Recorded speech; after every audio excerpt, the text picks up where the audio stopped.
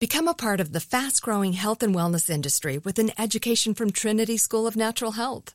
Trinity graduates can empower their communities through natural health principles and techniques, whether they go into practice to guide others toward their wellness goals or open a store to sell their favorite health products.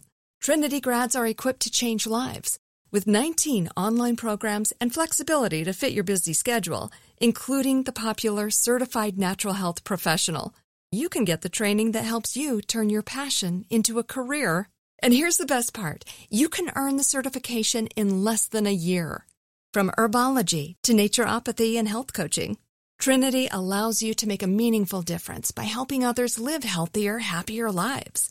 Don't wait any longer to pursue your passion for natural health. Enroll today at trinityschool.org.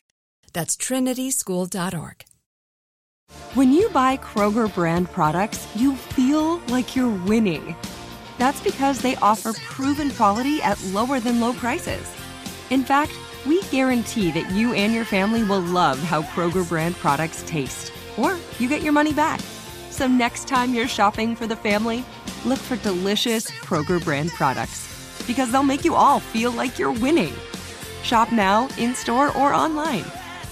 Kroger, fresh for everyone. You're a growing business, which means you need every spare hour you can find. That's why the most successful growing businesses are working together in Slack. Slack is where work happens, with all your people, data, and information in one AI-powered place. Start a call instantly in huddles and ditch cumbersome calendar invites. Or build an automation with Workflow Builder to take routine tasks off your plate. No coding required. Grow your business in Slack. Visit slack.com to get started.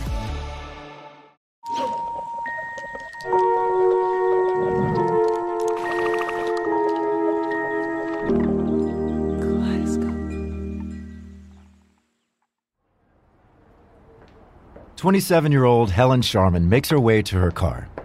She's a chemist at the Mars Chocolate Factory, and she's on the way home.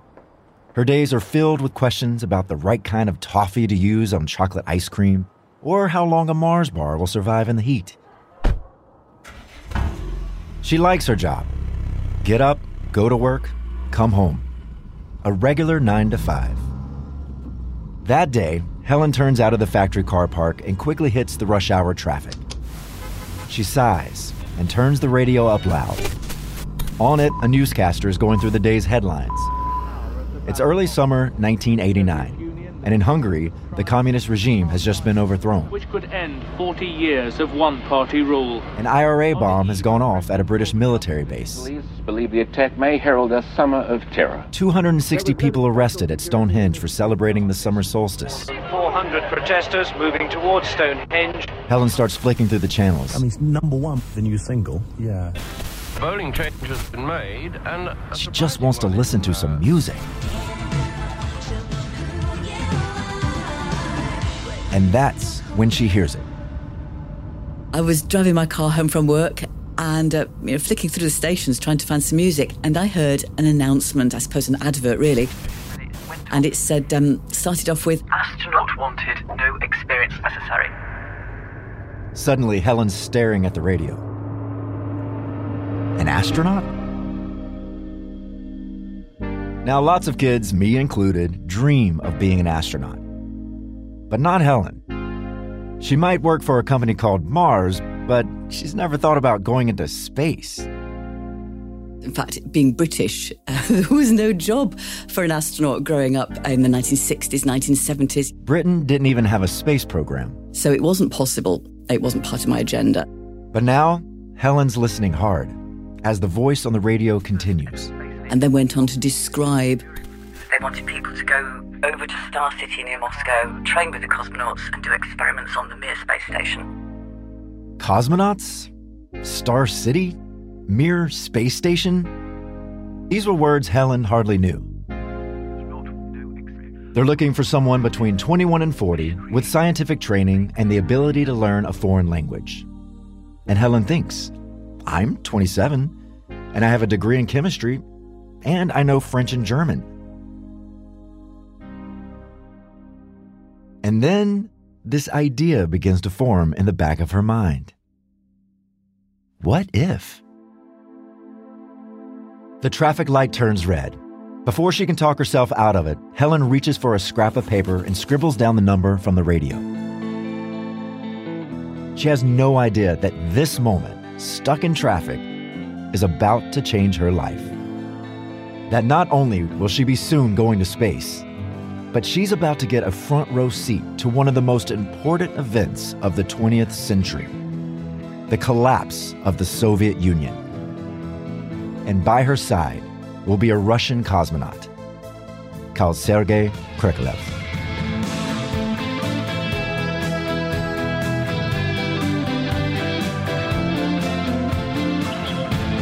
From Kaleidoscope, iHeart Podcasts, and Exile Content, this is The Last Soviet. I'm Lance Bass.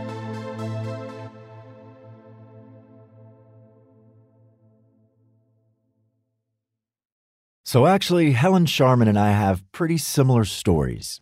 We grew up in very different worlds and had very different jobs, but we both somehow ended up in the same strange place. A secret town outside of Moscow, doing the same insane thing, training to go to space. We were both young, myself 23, Helen 27, and we left everything we'd ever known behind us to see that electric blue light of our planet from orbit. We were actually at the frontier of something that today is a familiar idea, paying to go to space. Except in our case, it was TV companies who were paying for us. It was CBS and MTV fronting the money for my trip, and for Helen, a bunch of companies with backing from a British TV channel. We were fish out of water, and both of our journeys started completely by chance. For me, with a call from my agent. Lance, what would you say if I told you I've got you a ticket on a Russian space rocket? For Helen, sitting in her car one day in 1989, it all began with that radio ad. Astronaut wanted, no experience necessary. Helen keeps the application form in her bag for weeks before she sends it in. A few weeks later, she gets a call.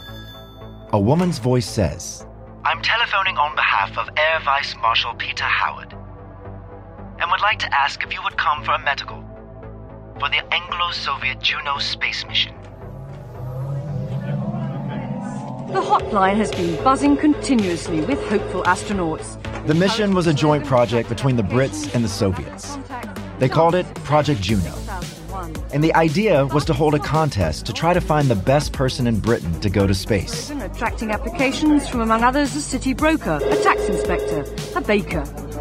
There were commercials on posters, in newspapers, on TV, and of course, on the radio. With nearly 12,000 enthusiasts making contact, the chance of success is 6,000 to 1.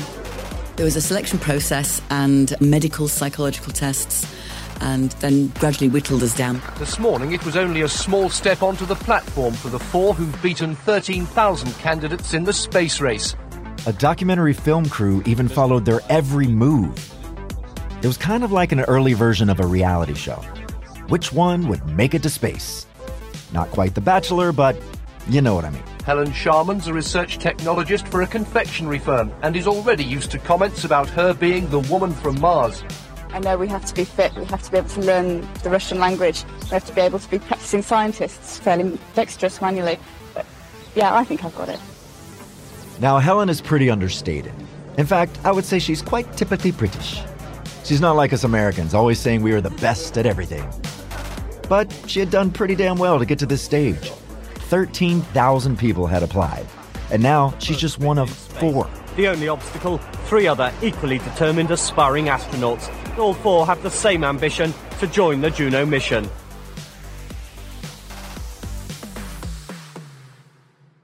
They were tested and tested.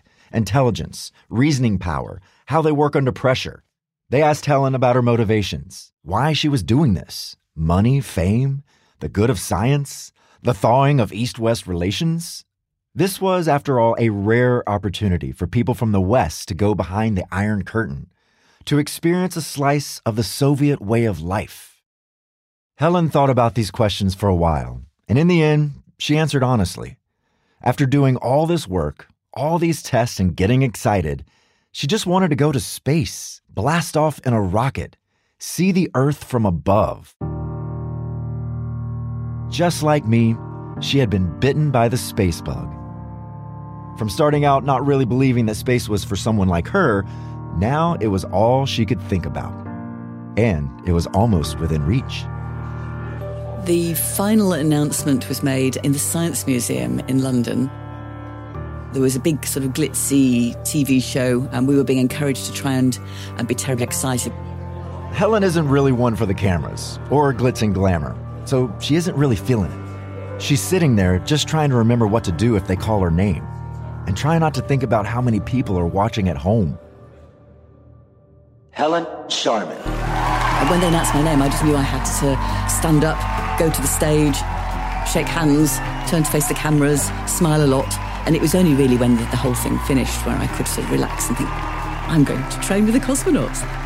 And it could really start to sink in then.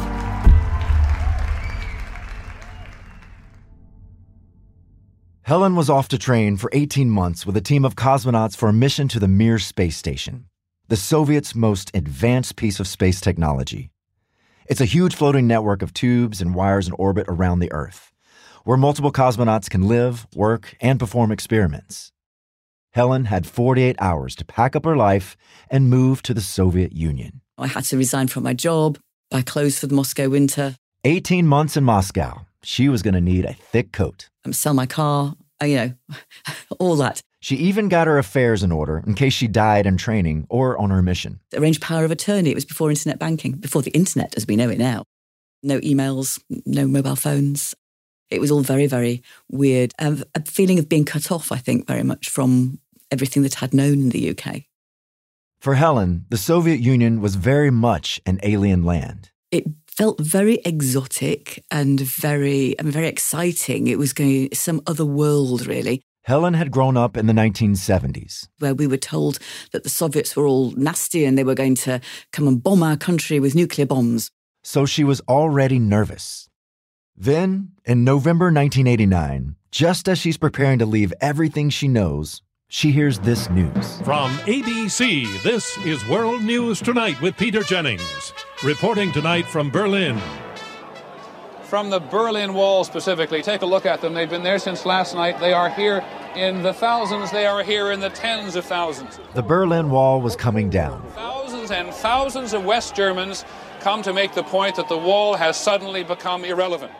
Earlier that summer, a peaceful revolution began in East Berlin, calling for more freedom. And finally, on the night of November 9th, the checkpoints were overrun, and the gates of the wall were swung wide open. For the hapless East German border guards at checkpoint Charlie, they were swamped. They simply gave up, opened the gates, and allowed thousands through the one crossing point that had remained firmly closed. The news was beamed across the globe. Une des plus grandes dates depuis la fin de la Deuxième Guerre mondiale. Una notte storica, indimenticabile, non solo per la Checkpoint Charlie. Aquí está el muro. Today, the government of East Germany announced that its borders are open.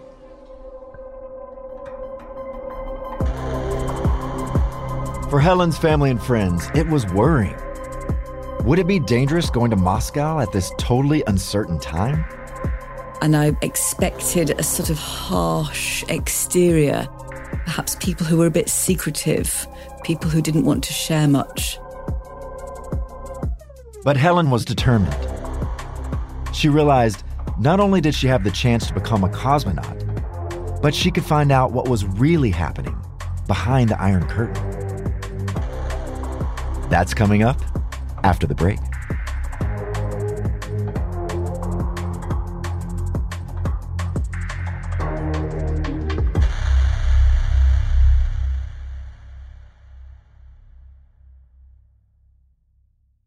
Become a part of the fast-growing health and wellness industry with an education from Trinity School of Natural Health. Trinity graduates can empower their communities through natural health principles and techniques, whether they go into practice to guide others toward their wellness goals or open a store to sell their favorite health products. Trinity grads are equipped to change lives with 19 online programs and flexibility to fit your busy schedule, including the popular Certified Natural Health Professional. You can get the training that helps you turn your passion into a career. And here's the best part. You can earn the certification in less than a year. From herbology to naturopathy and health coaching, Trinity allows you to make a meaningful difference by helping others live healthier, happier lives. Don't wait any longer to pursue your passion for natural health. Enroll today at trinityschool.org. That's trinityschool.org. As the #1 audio company, iHeartMedia gives you access to all. Every audience, live conversations, trusted influencers, and the insights and data you need to grow. iHeartMedia is your access company. Go to iHeartResults.com for more.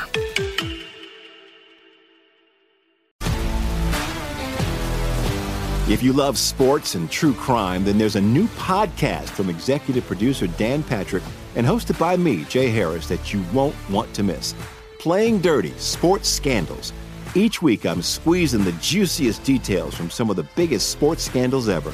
I'm talking Marcus Dixon, Olympic gymnastics, Cain Velasquez, salacious Super Bowl-level scandals.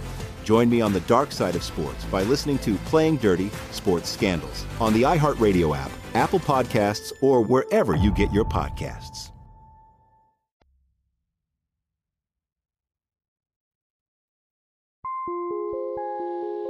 Star City, the secret cosmonaut training facility.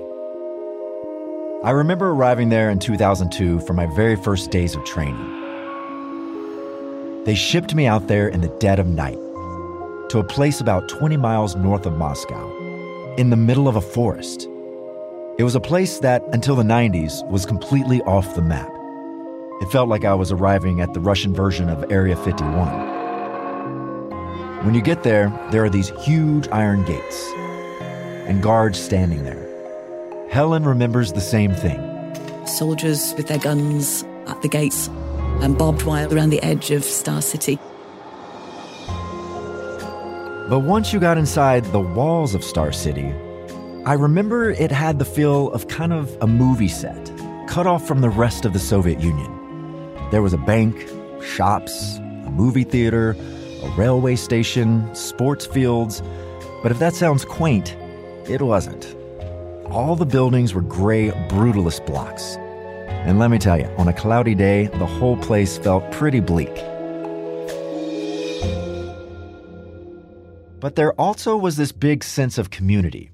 Everybody knew everybody, because the only people allowed to live there were cosmonauts and their families. The fact that there were cosmonauts walking around who I'd read about and who I could see in space magazines and so on, and that I was queuing in the post office behind them. Helen was starstruck. But before she could meet her heroes and her future crew, she had to train.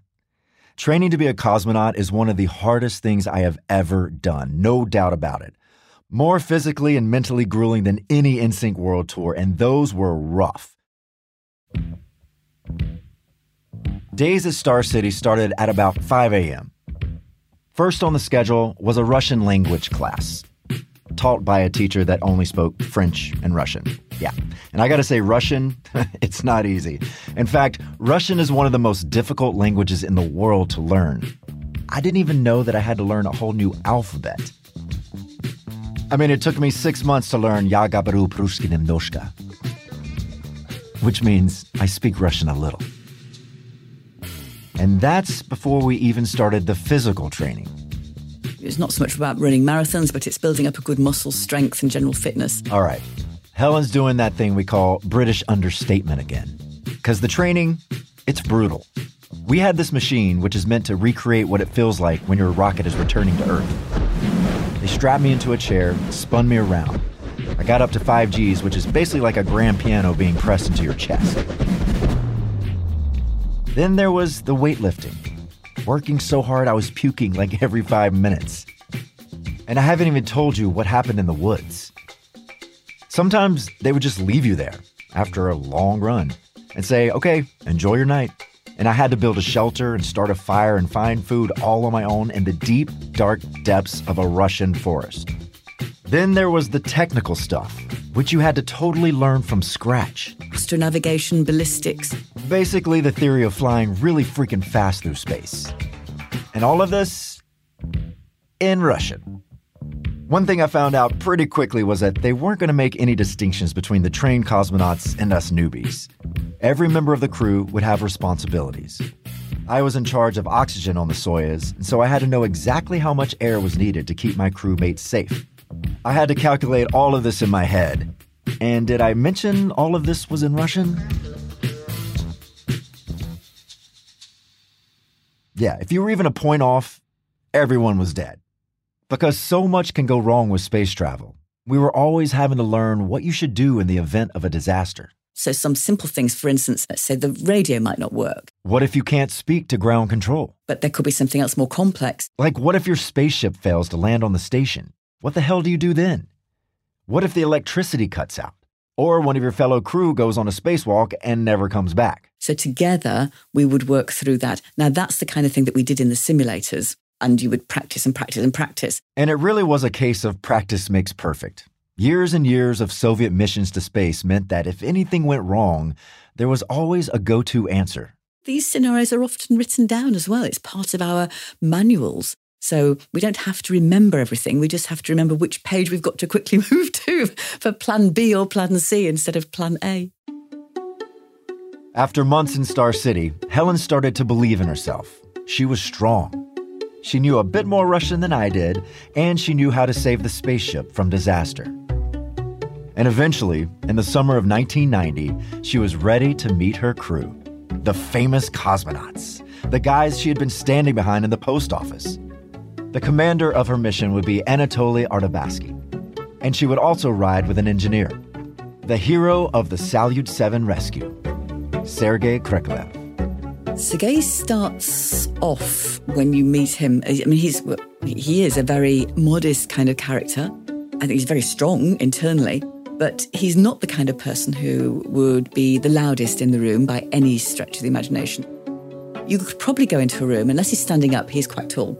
But if he was sitting down, you probably could go past without even noticing him.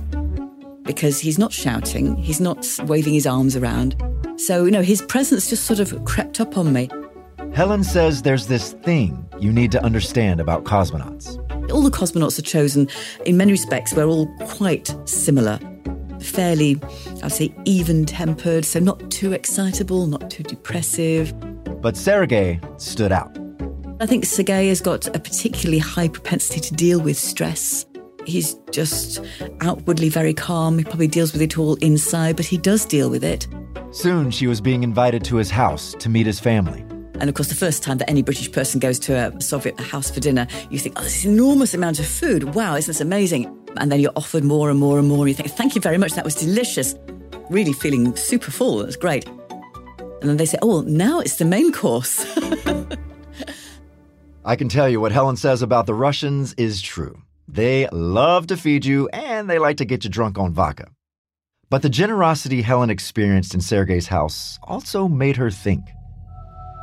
I know they were very well off compared to the average Soviet citizen at that time. I certainly was aware of the difficulty of many of them, the queues. I hate standing in lines. I hate it. And some of the hunger that was going around, some of the homelessness as well in Moscow. It costs the average Russian a full day's pay for a pound of meat at the private markets. And then compared to the relatively good standard of living in Star City, the fact that I could go to a canteen. Food at Star City is luxurious by Soviet standards, the diet calculated by scientists to give them exact... And eat my breakfast, lunch and dinner there. And so could the other cosmonauts without having to worry about where was that food coming from. That was a real luxury. Because in the rest of the country, people were starving. Women and children were sleeping in Moscow's railway stations. So what do you do now? I don't even know what I can do. I'm going to have to go back to the train station and spend the night there. 32 million Russians now found themselves below the poverty line. So only 1 in 6 families has a telephone. Only 1 in 24 owns a car. The quality of most things people can buy here is third rate.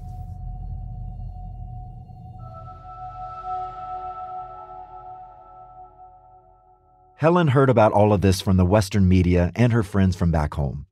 She knew about the collapse of the Soviet economy, and she also knew about President Gorbachev and about how he was trying to change the Soviet Union. So in England, in the UK, we'd got these 2 Russian words, glasnost and perestroika. We talked a little bit about this in episode 2. Glasnost generally just means openness and perestroika means rebuilding. And they became synonymous with what Gorbachev was trying to do. He was being more open with the West. We liked glasnost and we liked perestroika in the West. And here was a chance to ask actual Soviets what they thought. And so she started going up to the cosmonauts in Star City. What do you think about these reforms? Of glasnost? Of perestroika? And the response I got was a bit of a blank. Well, that's odd. People don't normally kind of sort of stum up on me when I'm asking them questions. And they say, well, what do you mean? She replied, well, like society opening up. What President Gorbachev is trying to do. Aren't we open? We thought we were being quite open with you. And what about perestroika? Rebuilding. Well, we're rebuilding the school down the road. That's a good thing, isn't it? The political connotations to these two words just weren't used in the Soviet Union. This made Helen realize everything she thought about the Soviet Union was wrong. That people in Star City, people like Sergei Krikalev, cosmonauts, they actually liked their lives. Because their lives were relatively quite good and relatively quite stable, they liked the way that they worked and the way that they lived. They weren't aware of any other way to do that. And they were very happy with that. And I suppose I'd always assumed that they would always be trying to live more like the life in the West was. And of course they weren't. They were very happy with their lives. Happy with their lives and proud to be part of the Soviet space program. The most revered men in the Soviet Union. Revered and rewarded with comfortable houses, food, and a good life. Only problem is, that comfortable life, the one enjoyed by Soviet cosmonauts since the age of Yuri Gagarin, it was in serious jeopardy.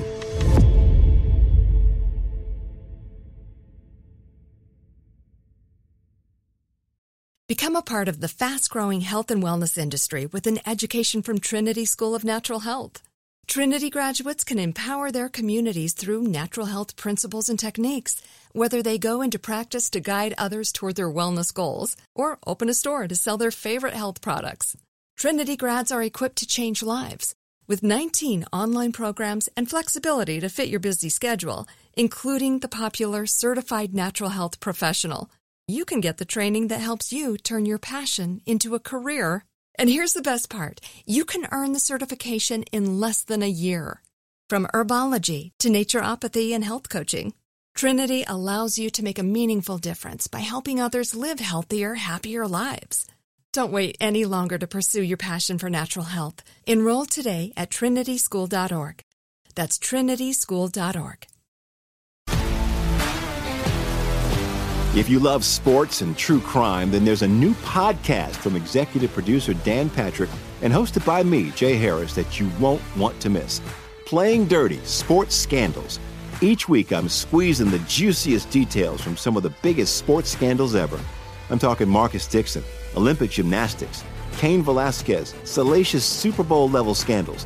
Join me on the dark side of sports by listening to Playing Dirty: Sports Scandals on the iHeartRadio app, Apple Podcasts, or wherever you get your podcasts. Hey, I'm Rachel Martin. You probably know how interview podcasts with famous people usually go, right? There's a host, a guest, and a light Q&A. On NPR's new podcast, Wildcard, we have ripped up the typical script. It's part existential deep dive and part game show. I ask actors, artists, and comedians to play a game using a special deck of cards to ask some of life's biggest questions. Listen to NPR's Wildcard on the iHeartRadio app or wherever you get your podcasts. So it's now April 1991, and the three cosmonauts, Sergei, Helen, and Anatoly, are finally ready to go to space. They leave Star City by military plane, and 3 hours later, they start their descent to Baikonur, the secret city in the desert where the Soviets launched their rockets from. Helen clings to her seat. Baikonur is everything she pictured, the closest thing on Earth to a Star Wars planet, with great hangars and domes jutting out of the reddish-brown Earth. And the cosmonauts are going to have to spend 2 weeks there, in quarantine. They need to make sure that they're not carrying any viruses into the space station. Then they have to go through a series of strange rituals that go back to the very early days of Soviet space travel. There's a huge number of very traditional things that we do before the space flight itself on the day. You wake up, whichever bedroom you've been sleeping in, you sign the door. Your signature goes on the door of that room. Goodness knows what they've done with all these doors. They must be jam-packed full of signatures. But the signatures are only the first part of the ritual. Next, the cosmonauts watch a movie. Picture the scene. Helen, Sergei, and Anatoly all gathered around on this little sofa for movie night. Maybe eating some popcorn, or probably more like sunflower seeds. And what was the movie? White Sun in the Desert, I think it's called. So some sort of comedy.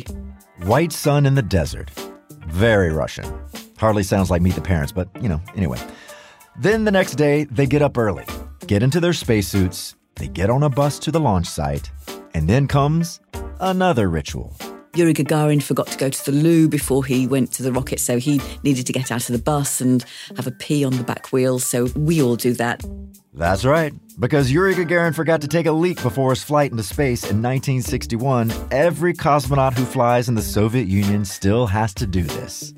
Although Helen actually didn't. She's a woman, remember, and she'd have to take her spacesuit off. Finally, bathroom break done, they head to the launch site. There's a television on the bus where they watch video messages from Sergei and Anatoly's kids. Anatoly's little boy tells him, "Pity you won't be here this summer. Goodbye." And then they're there in front of the rocket.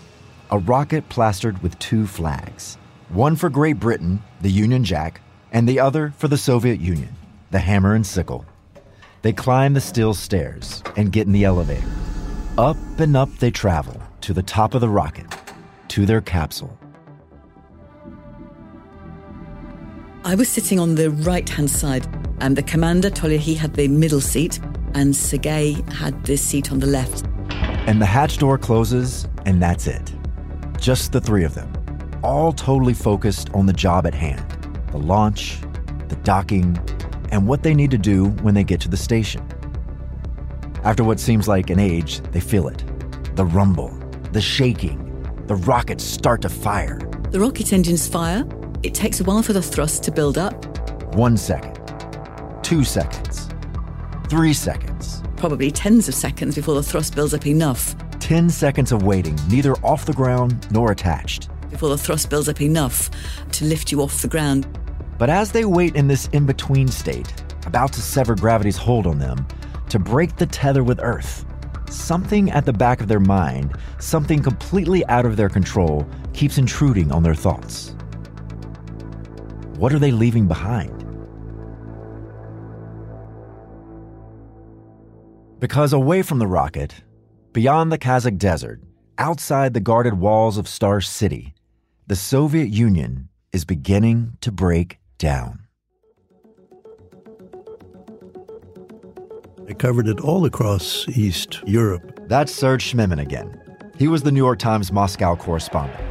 I was in Hungary. A few years ago, this march could not have taken place. Czechoslovakia. People were standing on the roofs above Wenceslas Square an hour before today's demonstration. In Romania. That news, the army is now firmly on the side of the people. Poland, I spent a lot of time. In Poland, the euphoria over the collapse of communism has... It was a period when Gorbachev's reforms just swept through the former Soviet Empire. The latest surge and the tide sweeping Eastern Europe, demanding communist heads. And knocked down wall after wall. In the old days, when people protested, the Soviets sent in tanks. But Gorbachev was all about freedom. And so he said, go ahead, protest, take to the streets. And people did in the millions. I was at the Hungarian border when people started flooding across.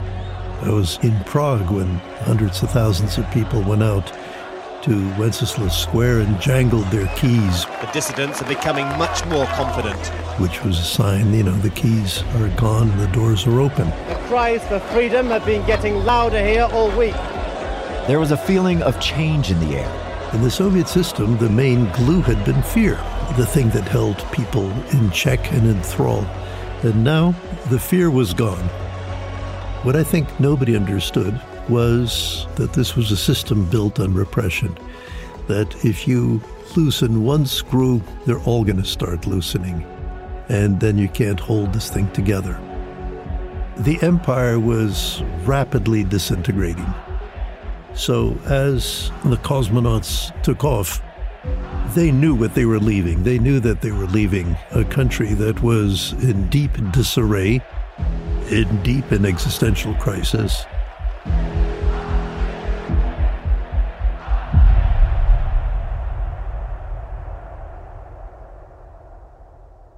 That's next time on The Last Soviet.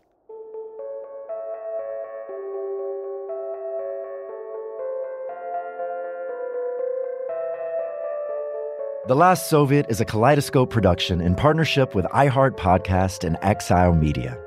Produced by Samizdat Audio. And hosted by me, Lance Bass. Executive produced by Kate Osborne and Mangesh Hadakador. With Oz Wolashin and Kostas Linos. From iHeart, executive produced by Katrina Norvell and Nikki Ettore. From Samizdat Audio, our executive producers are Joe Sykes and Dasha Lisitsina. Produced by Asya Fuchs, Dasha Litsitsina, and Joe Sykes. Writing by Lydia Marchant, research by Mika Golubovsky and Molly Schwartz. Music by Will Epstein, theme by Martin Orstrick. Sound design by Richard Ward, and special thanks to Nando Villa, Alyssa Pollock, Will Pearson, Connell Byrne, Bob Pittman, and Isaac Lee. If you want to hear more shows like this, nothing is more important to the creators here at Kaleidoscope than subscribers, ratings, and reviews. So please spread the love wherever you listen.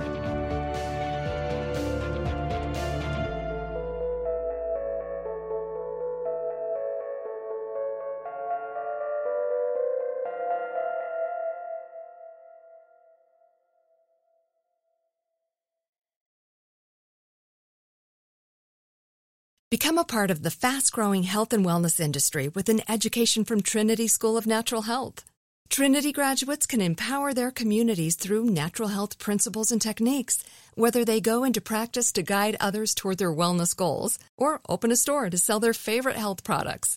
Trinity grads are equipped to change lives with 19 online programs and flexibility to fit your busy schedule, including the popular Certified Natural Health Professional. You can get the training that helps you turn your passion into a career. And here's the best part. You can earn the certification in less than a year. From herbology to naturopathy and health coaching, Trinity allows you to make a meaningful difference by helping others live healthier, happier lives. Don't wait any longer to pursue your passion for natural health. Enroll today at trinityschool.org. That's trinityschool.org.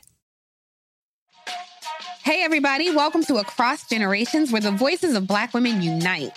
I'm your host, Tiffany Cross. Join me and be a part of sisterhood, friendship, wisdom, and laughter. We gather a seasoned elder, myself as the middle generation, and a vibrant young soul for engaging intergenerational conversations. Prepare to engage or hear perspectives that literally no one else has had. Listen to Across Generations podcast on the iHeartRadio app, Apple Podcasts, or wherever you get your podcasts. A rested child is a happy child. Sleep Tight Stories is a weekly podcast that brings comfort and joy to families worldwide with calming bedtime stories. The stories are relevant to children and spark wonder without overstimulation, so they can fall asleep and stay asleep. Listen to Sleep Tight Stories on the iHeartRadio app, Apple Podcasts, or wherever you get your podcasts. For a bedtime routine you'll miss when they're grown, Sleep Tight Stories.